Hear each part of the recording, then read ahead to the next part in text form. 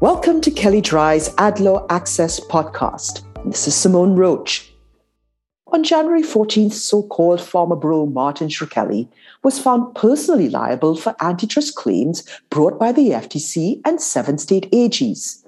His company Viera raised the price of medication Daraprim by 4,000% after it purchased the drug. The parasitic brain infection the drug treats is especially deadly and, according to doctors, could only be treated with Daraprim. Shkreli then worked to prevent manufacturers from successfully competing in the generic drug market. And although Shkreli's prison sentence began in 2017, the court said he continued to exert his influence over the company, which in December agreed to pay $40 million for its part. The former CEO is now banned from the pharmaceutical industry for life. And while a lifetime ban may seem like an extreme remedy, be mindful that state AGs don't reserve this punishment for those in prison and have imposed industry bans and other actions in industries. Shkreli has also been ordered to pay disgorgement to the states in $64.6 million. And as part of his criminal judgment, he had already lost several assets, including his prized Wu-Tang Clan album, a source inspiration for General James's words of condemnation in her victory press release. Another executive, Kevin Malidi, also settled, paying $10 million.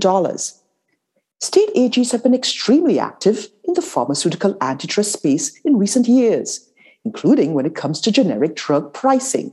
Specifically, state AGs have alleged that generic drug manufacturers of topical products conspire to inflate prices and reduce competition.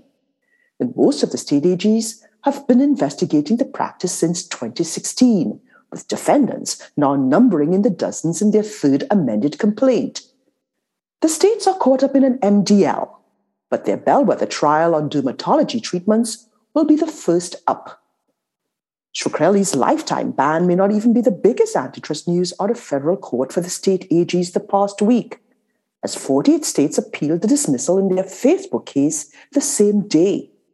Like the FTC, state AGs have challenged Facebook's acquisition of companies such as WhatsApp and Instagram as anti-competitive and creating a monopoly.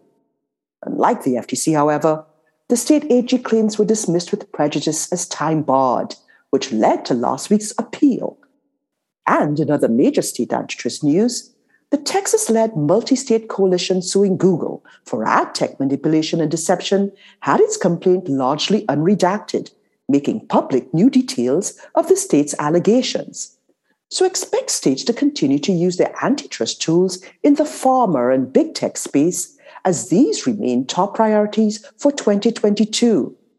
And join the Kelly Dry State Attorneys General team on January 27th at 1 p.m. Eastern Standard Time to learn more about what to expect from state AGs in the coming year. And if you'd like more information on what you've heard on this topic, please contact either Paul Singer or Beth Chun, and you can find their contact details in the show notes.